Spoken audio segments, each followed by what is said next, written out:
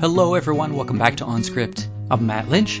I am co-host of OnScript with Matt Bates and Drew Johnson. I'm located in the UK at Westminster Theological Center, where I've been for 4 years. We have a very distinguished guest today, Professor Susannah Heschel, who is a scholar of Judaism in the 19th and 20th centuries, including Jewish-Christian and Jewish-Muslim relations. And we'll get into that in a moment, but before we get into the interview, I want to set the context for what we discussed, since I didn't have a long time to dive into the details as much as I normally would have wanted.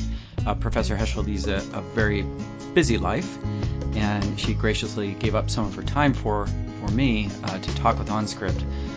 So she wrote, she's written several books, but she wrote the one we're talking about. It's called The Aryan Jesus, and it's published by Princeton University Press in 2008. And I came across this book when I was writing a blog post on Old Testament scholar Gerhard von Rad, who was professor of Old Testament at the University of Jena in Germany in the 1930s and 40s. And I was intrigued by how a professor of Old Testament survived and functioned at a university that was not only operational during the Nazi era, but also was the epicenter of anti-Semitic scholarship, or so-called scholarship, in the Nazi era. So I was curious about how von Rad functioned there, and that's not our focus today, but Jena does come into play because Professor Heschel investigated an institute called the Center for the Study and Eradication of Jewish Influence on German Religious Life.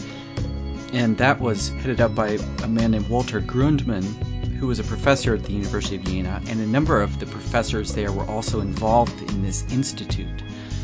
And Professor Heschel was the first to really crack open the story on that institute, which was previously seen to be a minor episode in the life of academia during the Nazi era. Well, it turns out that the institute had over 120 members from a number of seminaries and universities throughout the Reich during the Nazi era. So there's an important story being told by Professor Heschel, and she did all the first-hand research, going to Germany, digging into the archives, uncovering the dark history of this era. And it's really fascinating. It's a real honor to speak with her. So Professor Heschel, in addition to being an amazing scholar in her own right, she's also the daughter of renowned Jewish scholar and philosopher Abraham Joshua Heschel, who some of you may have heard of. He was the author of a book called The Sabbath, and he wrote a famous 2-volume book on the prophets. But he was also a famous civil rights activist. So he marched arm in arm with MLK from Selma to Montgomery, and he knew. And Susannah Heschel, who I'm interviewing, she met MLK a number of times, and her father knew him pretty well, it seems like. So I put a few pictures of that on the website just so you could get a flavor for that. So it's a fascinating story, and I also put a little bio on her warm and loving relationship with her dad that she wrote. It's really cool. So in the interview, you'll also hear her mention Martin Buber, and if you don't know who he is, just Google his name, Martin Buber, B-U-B-E-R, and he was a major German Jewish philosopher and theologian who it turns out, I didn't realize this until the interview, that Susannah's father, Abraham Heschel, taught Martin Buber modern Hebrew. So anyway, I was a bit starstruck during this interview, but that's okay. It was really nice to have her on and learn from her, and I encourage you to, if you want sort of serious research into what German Christian scholarship in the Nazi era looked like, especially the way that the German church participated in Nazi propaganda and actually sought to disseminate it without specific directives from on high. Her work is very illuminating. So I'm fascinated by this era, and so All right, let's get on with the interview, and I hope you enjoy it and share it. And of course, if you want to write a review on iTunes, we always appreciate that, and share our work on social media. So thanks.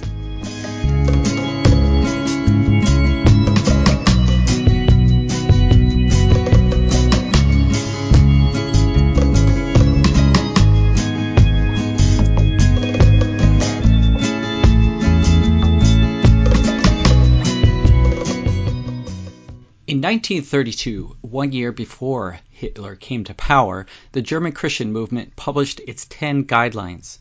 These 10 guidelines advanced a decisively race-based understanding of the Christian faith, including the prohibition on intermarriage with Jews, insisting that they would corrupt, quote, the body of our folk, or people.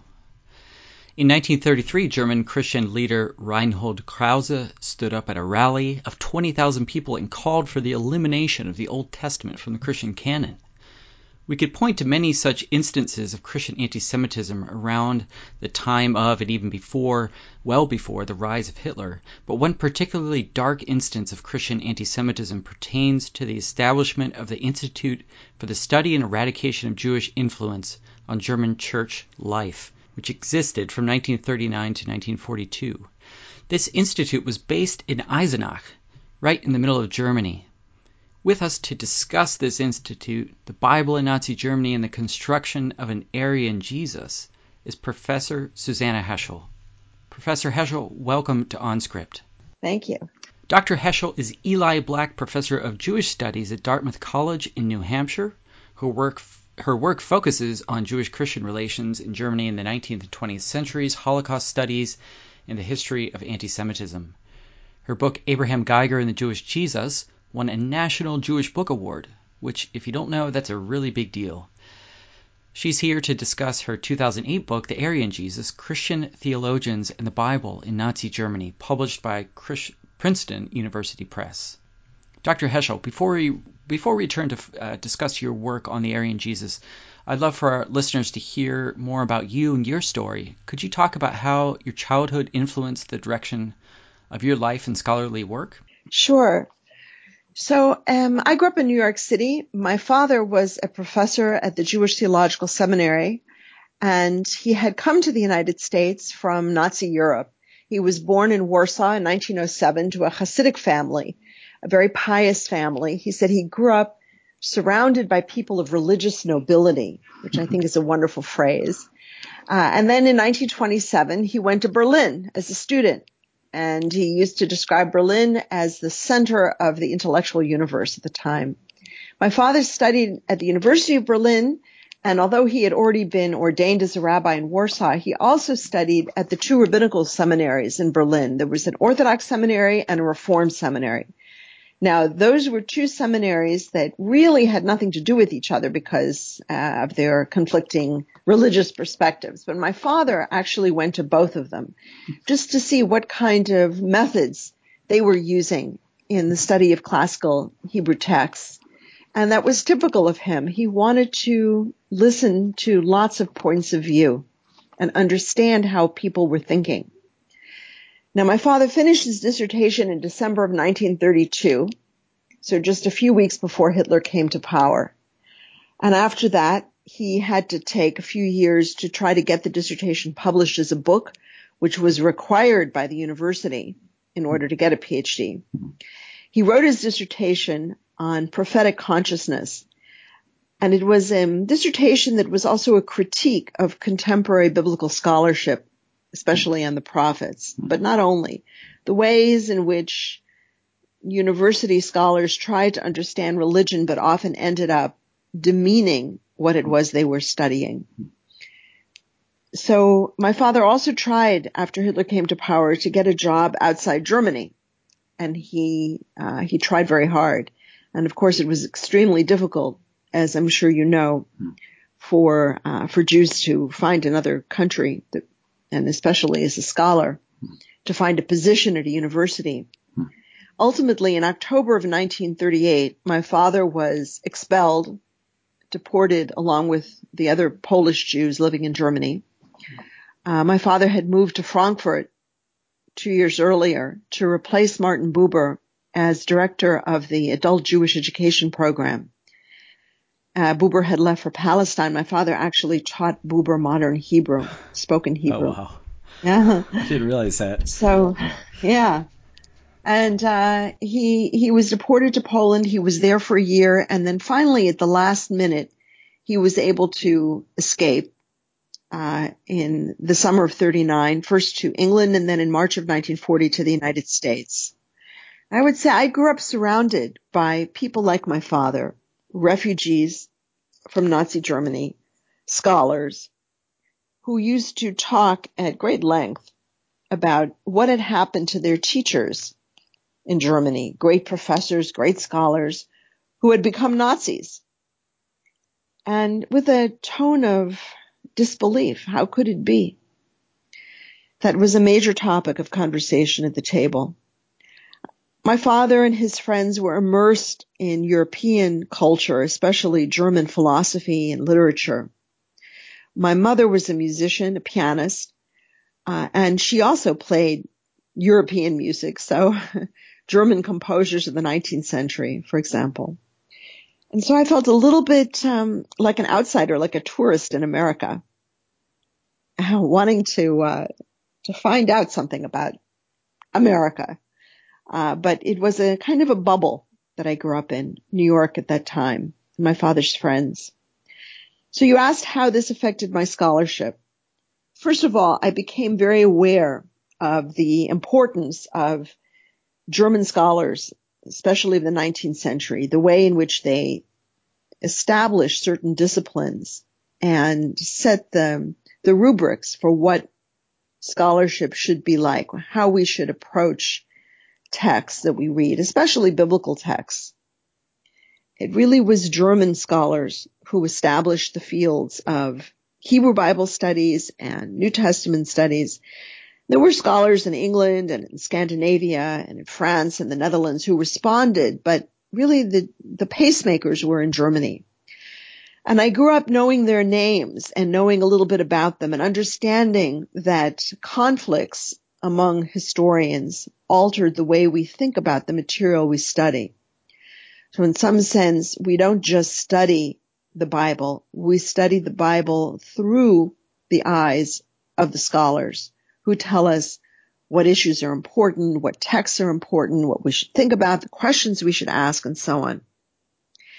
And I wanted very much to get behind that scholarship, which functioned as a kind of veil, and try to get back to the text, or at the very least to try to analyze the preconceptions, the assumptions on which scholarship was based. Why do scholars ask the questions they ask? What are the political interests, the cultural interests? I could draw an analogy here, if you like. So in the 19th century, starting with the 1831 publication of an article on 1 Corinthians by Ferdinand Christian Bauer, the Tübingen School of New Testament Scholarship was born. And that school argued that the texts of the New Testament themselves had to be analyzed to understand the tendency. The tendency is not a strong enough word in English, but what was going on in the text itself, politically, theologically, socially, culturally. What's being represented in the text? So there's something more than meets the eye, in other words. And I would say that just as the Tübingen School looked for the tendency in the text of the New Testament, I'm interested in the tendency of the scholars. Yeah, you mentioned in one of the personal biographical pieces that you wrote that you had initially planned to focus academically on the study of the Hebrew Bible as in a kind of traditional sense. But then you became more interested in what you call the pathologies of biblical scholarship, out of which came the book that we're discussing. So could you, first of all, describe what you mean by the pathologies of biblical scholarship? Sure. So for one thing, I became interested in the fact that the prophets of the Hebrew Bible were depicted too often, starting in the 1890s, maybe even earlier, and continuing well into the 20th century, as people in a state of ecstasy, a kind of loss of rationality, loss of consciousness.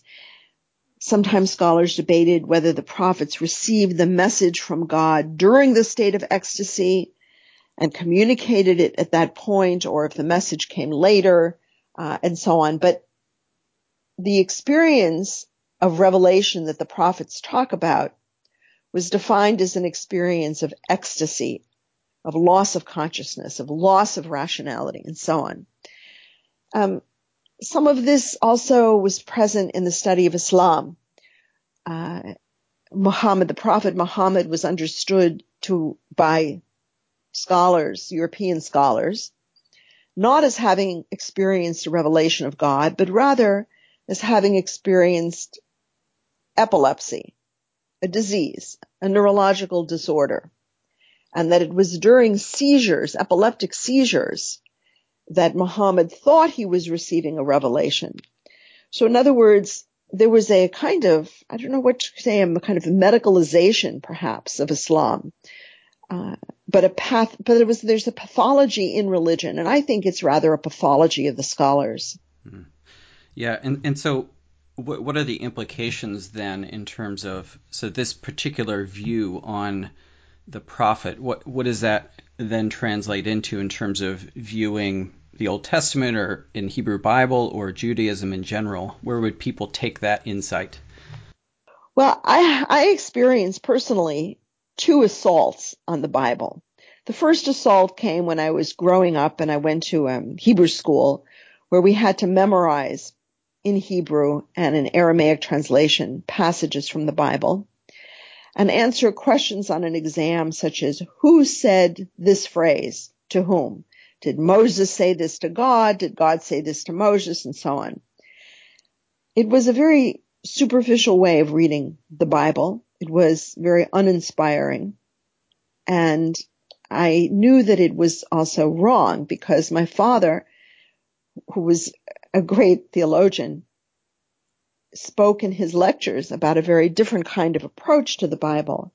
And as a child, because I was an only child, my parents used to take me to his lectures all the time. So I knew what he stood for. And I knew that the education I was receiving contradicted what my father stood for and was in fact exactly what he stood against, this kind of approach. And I was fed up with it. And it was Dr. King, Martin Luther King, and the Civil Rights Movement that saved the Bible for me, because Dr. King made the words of the Bible come alive. There were times when Dr. King would speak when I almost didn't know, were these his words or the words of the prophets? And I love that. The Bible became very powerful. So he rescued the Bible for me. And then the second assault came with biblical scholarship, which was really almost like an effort to denigrate the text and pathologize it. And I just found that impossible. So obviously the search for an Aryan Jesus in Nazi Germany is also one of those pathologies, to say the least. So how did you stumble upon the Institute for the Study and Eradication of Jewish Influence in German church life? So what happened was this. I wrote my book about Abraham Geiger and the Jewish Jesus. And while I was finishing that book, so this is a book about a 19th century Jewish theologian who engaged issues of ancient Jewish history and ancient or early Christian history. So Geiger was the person who said that Jesus was Jewish, that he was a Pharisee, that he didn't say anything that other rabbis hadn't also said. But while I was finishing that book, I was in a library in Berlin at the Technical University, where there's an Institute for the Study of Anti-Semitism. And I was browsing in the library, and I found some volumes from the war years, 1942. I looked at this book. I saw an anthology of articles written by prominent theologians, German theologians. I was curious, what would a theologian be writing about in 1942? And as I went through it, I saw it was just sheer anti-Semitic propaganda. So then I asked, who published this? And I found that this volume had been published by this institute. Okay. So then I started getting interested in the institute, and I looked around and nobody really had written about it. Yeah, it's amazing. When I read your book, I just thought, wow, this is serious historical scholarship. This is what scholarship ought to look like. So I'm curious. One of the things I was curious about as I was reading your book was how you maintained a steady scholarly hand as you studied something that must have been so deeply and personally infuriating. It was personally upsetting, very upsetting, to study this material. And I decided after that I wasn't going to work in the Nazi period any longer, because it really did upset me very much. And I had to spend a lot of time on this because I would go to an archive and they would give me a few pages, and I knew they had more, but they wouldn't give it. And so then I would have to get a grant and fly back to Germany a year later and get a few more pages. It was very laborious. I traveled in Germany to archives in different cities, in Heidelberg, in Jena, in Kiel, and all over. And everywhere I went, I would get something, some documents, but it was laborious and it was expensive. And I had to keep applying for grants to finance the work. And yeah, it put me in a bad mood, of course. It upset me very much. And then I had children and I put the project aside for a little bit because I just didn't want to be working on something like this when my children were little, or when I was pregnant even. I just felt it wasn't right. Anyway, and then I came back to it, and yes, it was hard work. It was, in some sense, I think, my personal response to the fact that my grandmother and 3 aunts were murdered, and I wanted to somehow expose some of this history. Yeah. So could you talk for our listeners who aren't familiar with this about some of the kind of so-called research that the Institute produced? Sure. So the issue is really this. Already, even before World War I, there were occasional ministers in Germany, Protestant pastors, who would say, oh, we have to get rid of the Old Testament. It's a Jewish book and doesn't belong in the Christian Bible. And even the distinguished theologian professor at the University of Berlin, Adolf von Harnack, said, yes, we have to get rid of the Old Testament. But these were occasional voices. It was after World War I that they became more frequent, more widespread. And even before Hitler came to power, they came together as a group and took the name the German Christian Movement. So this was a movement that was very, very nationalistic, wanted to get rid of, very anti-Semitic, wanted to get rid of everything Jewish in Christianity. They wanted a manly church. They supported Hitler. They wanted to apply the racial laws of the state to the church itself, which was not required by Hitler, but they wanted to do it voluntarily. The institute itself was formally established by this German Christian movement in 1939. They had working groups of professors of theology, and they had about 60 or more professors who were members, as well as pastors, bishops, religion teachers, lay people. And the working groups had particular objectives. There were quite a few of them. The first thing they accomplished was to publish a version of the New Testament purged of all Jewish references. So they got rid of the Old Testament. They made a kind of synopsis of the Gospels.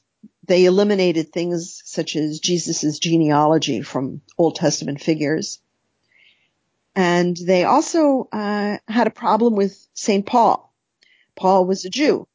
So they took some of Paul's writings, they left out the biographical or autobiographical parts, and they elevated the Gospel of John, which they viewed as an anti-Jewish gospel. They produced a hymnal purged of Hebrew words such as hallelujah. They produced a catechism, and they also held conferences constantly and published the proceedings as a volume or as individual articles. They went on lecture tours to universities.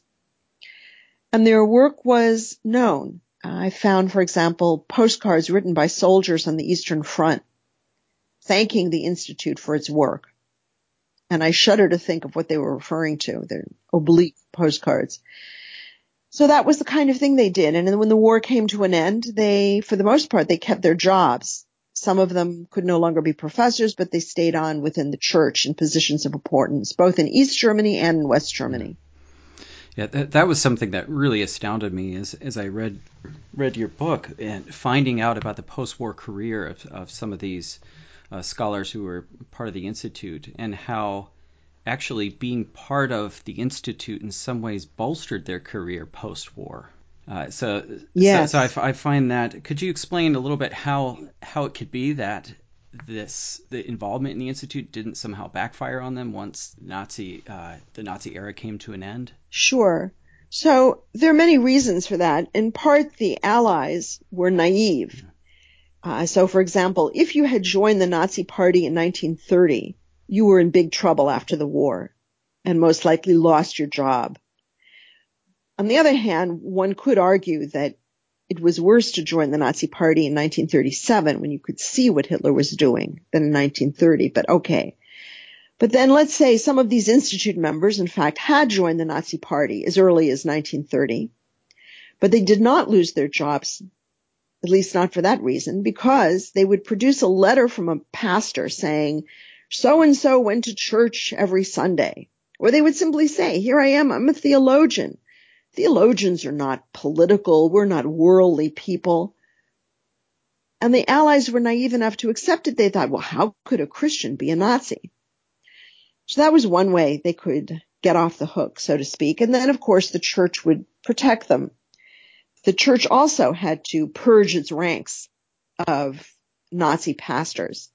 And in some cases, certain state churches were really, really full of Nazi pastors. But what could they do? They would lose so many of their pastors at a time when Germany needed pastors, just like they needed lawyers and doctors and judges.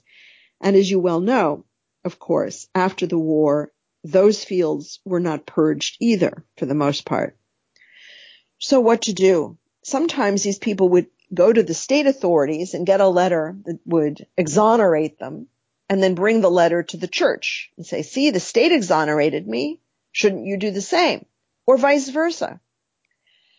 And in some cases, just because a certain theologian had been a Nazi, they were useful after the war to the church and even to the East German secret police, the Stasi, because the Stasi could hold it over them and say, look, if anybody finds out that you were a big-time important Nazi, you're going to lose everything. So you better cooperate with us. So they would turn into spies for the East German secret police. And they would spy on their students and their colleagues within the church for the secret police. And I want you to understand that that was a very terrible thing to do, because on the basis of a report, the Stasi could have you imprisoned, even tortured. You could lose everything. So for a theologian or a pastor to engage in that kind of effort, that's pretty horrible. But they did it. They did it for the sake of their own careers and their prominence. They did it also because the Stasi would sometimes give them money, Western currency, and send them on a trip, which they enjoyed. So there were perks involved. They got perks for turning over their colleagues to the secret police. So that kind of gets me back to a question about the Institute itself and what you consider the primary drivers and motivators for those working in this institute. Was it sheer hatred of Jews? Was it a combination of that with an attempt to hold on to their power? Or how do you look at that, the motivations behind involvement in this ridiculous enterprise of creating an anti-Jewish Jesus? Well, it's pretty clear to me from looking at the documents that they were all anti-Semitic. They really just hated Jews, and they talked about it constantly at their meetings. It was just a constant driving force. So that was clear. I think they also had other venal motivations. So they wanted to be important people within the Nazi Reich. And how do you get to be an important person if you're a theologian? What can you do? What can you offer? And in fact, one could say, well, the Nazis, why would Hitler need a professor of theology, for example? And so they presented themselves this way. They said, look, Germany is fighting a military war, and we are fighting for you on the spiritual level, spiritual battlefield. So we're trying, as theologians, to rouse, in other words, support from the population for the war effort, for the deportation of Jews, and so forth. There were a few other motivations as well. So at the beginning of the Nazi Reich, when Hitler came to power, so the theologians actually were marching when there were Nazi parades, for example. They were marching at the head of the line. Hitler was a little bit worried. Would the theologians oppose him, for example? But as it turns out, the theologians supported Hitler, and he was happy, satisfied, Hitler, and then he turned to other things. So the theologians then were disappointed. I'll give you an example. In 1936, the Nazi Party said that the swastika belonged to the party and couldn't be used by other institutions within the society. I wrote an article about this because I found letters written by pastors pleading to be allowed to keep the swastika on the altar in the church where it was placed next to the cross, wow, or on the masthead of the church newspaper. So in some sense, you could say that by 1936, well, Hitler lost interest in the churches because they were already in his pocket. And they were a little disappointed. Yeah, so it's, I wonder if, you've got the cover of your book, in fact, has a picture of an altar with a swastika at the front of a church. And it might be easy to look at something like that and think it was a top-down enterprise where Hitler mandated that churches had to do this. But in fact, a lot of this was ground up, wasn't it? Yes. No, this was voluntary. The churches voluntarily Nazified themselves. Yeah, I think that was something that was particularly striking to me in reading this book, was how eager the churches were to gain recognition and just involvement in the Nazi enterprise. It's kind of like local boosterism. Yes. So another thing that I was just wondering if you could share with our listeners, I don't want to hold you too long, is if you could just explain some of the historical gymnastics that scholars had to engage in to end up with an Aryan Jesus. What were some of the ways that they built that case? Some of the ways they built that case that Jesus was Aryan. So this, again, begins already in the 19th century in a vague sort of way with scholars, reasonable, legitimate scholars, fine scholars, saying that Jesus wasn't really Jewish. Why? Because they paint a very negative picture of Judaism in the first century. It's a really degenerate religion, they say. And Jesus is not a degenerate person. So he stands in sharp contrast in the way they depict him to the Judaism of his day. He is not representative of Judaism. And that kind of motif continues, actually even to our day. So more specifically, though, around the turn of the century, beginning of the 20th century, there were scholars who tried to formulate a more specific argument. They said Jesus was preaching in Galilee, and they draw a distinction between the Galilee and Judea, the southern part of Israel. The Galilee, as you know, has beautiful rolling hills and flowers and trees and so forth. And Judea, the area around Jerusalem, is dry and also has hills, but they're desert. So they say, look, Jesus is in Galilee in a beautiful flowery area, preaching a religion that's similar to the topography, religion of flowers and trees and sunshine. And then he goes to Jerusalem. In Jerusalem, it's dry, desiccated desert land, and that's where they put him to death. So even the topography is employed to draw that distinction. Now, going further, the next step, they argue that Galilee itself wasn't really Jewish. That is, the argument is that when the Assyrians in the 8th century BCE destroyed the northern kingdom of Israel, something that's depicted in the Hebrew Bible, they took everybody away, all the population. And that land, the northern part, became empty. And gradually, foreign peoples moved into that area. So the argument went that Aryans came to that area. Who are Aryans? Well, they're never too clear about it, but they can be people sometimes from Iran, from India, from Iraq, from Assyria, and so on. But they're foreigners. They are Gentiles. They're not Jewish. The argument continues that around the 3rd century, 2nd century BCE, these people converted, some of them converted to Judaism, but racially they were Gentile. And Jesus, they say, was born of these people. The argument can be found already at the beginning of the 20th century. So Jesus was born to a Gentile family that lived in the Galilee, and he was not racially a Jew. And the argument continues, and that's why he was so well received in the Galilee. These were Gentiles who recognized that he was preaching a Gentile religion.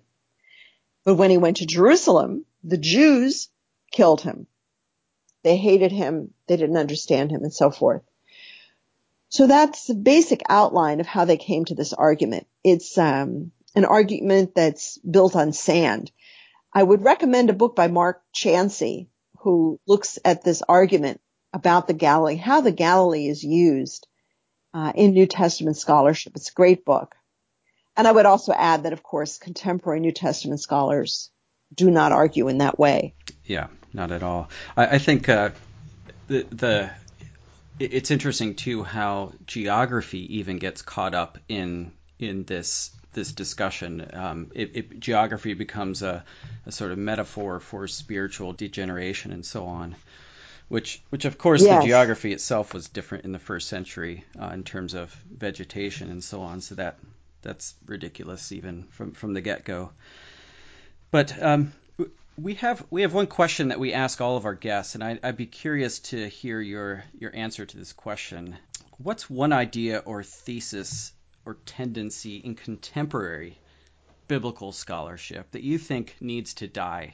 Well, I would say that the aspect that concerns me most of all is the way in which some scholars, certainly not all, but some scholars of the New Testament take Jesus' teachings and place them in contrast to Judaism rather than as representative of Judaism. And that would worry me. And that can include at times liberal as well as conservative thinkers. Sometimes people will say, you see, Jesus was a feminist. He talked to women, he taught women, he had women disciples and so on. And no other rabbi of his day would do that, which is, first of all, not true about other rabbis, but also one could say just as well, you see, if Jesus did it, it means that Judaism in the 1st century was doing that. Jesus is just as representative of Judaism in his day as any other rabbi. Yeah. That's really, really helpful. And I think also there's a tendency to polarize Jesus from Pharisees as well. That's probably something analogous when, in fact, within the New Testament, there are a number of positive depictions of Pharisees that are overlooked in the process. Yes. Exactly. Yeah, one of the ones I come across a lot, because I'm one of my areas of research is conceptions of violence in the Bible. And I often see a very stark contrast drawn between Jesus' view of violence and all other Jews and the Old Testament itself. And so people will say things like, the idea that you ought to love your enemies is completely unprecedented in the Bible, when in the law itself there are references to, if your enemy's ox falls in the ditch, you're to bring that ox back to them, even if that's your enemy. And that's that's loving your enemy, isn't it? and exactly. So on. So there are a number of, I think you're right, that the polarization between Jesus and his contemporaries in the Old Testament, and puts you in a place where you're you're cutting Jesus off from his context and his Jewish people and his Jewish antecedents in the Old Testament. Yes. Well, Dr. Heschel, I don't want to keep you any longer, but it was such a pleasure to speak with you today. If just before we go, I'm wondering if you could signal at some of your current research and where we can get a hold of that. Sure. Well, I have a book that's coming out in a few weeks on the history of Jewish scholarship on Islam, but it's coming out in German, so I don't know how many of your listeners will be interested in that. There are a few. I also wrote a rather long article on human dignity in Judaism that's coming out in a collection of articles on human dignity that was edited by Dieter Grimm and Alexandra Kemmerer. Okay.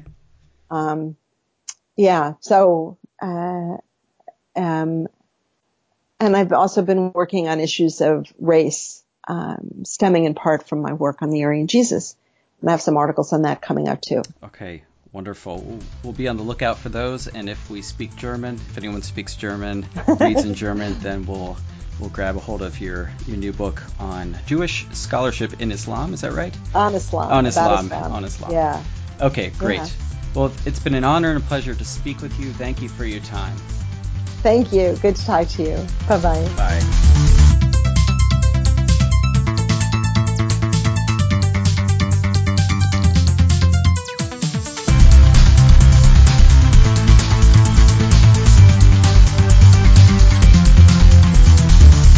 You've been listening to On Script, conversations on current biblical scholarship. Until next time, visit us at our site, onscript.study.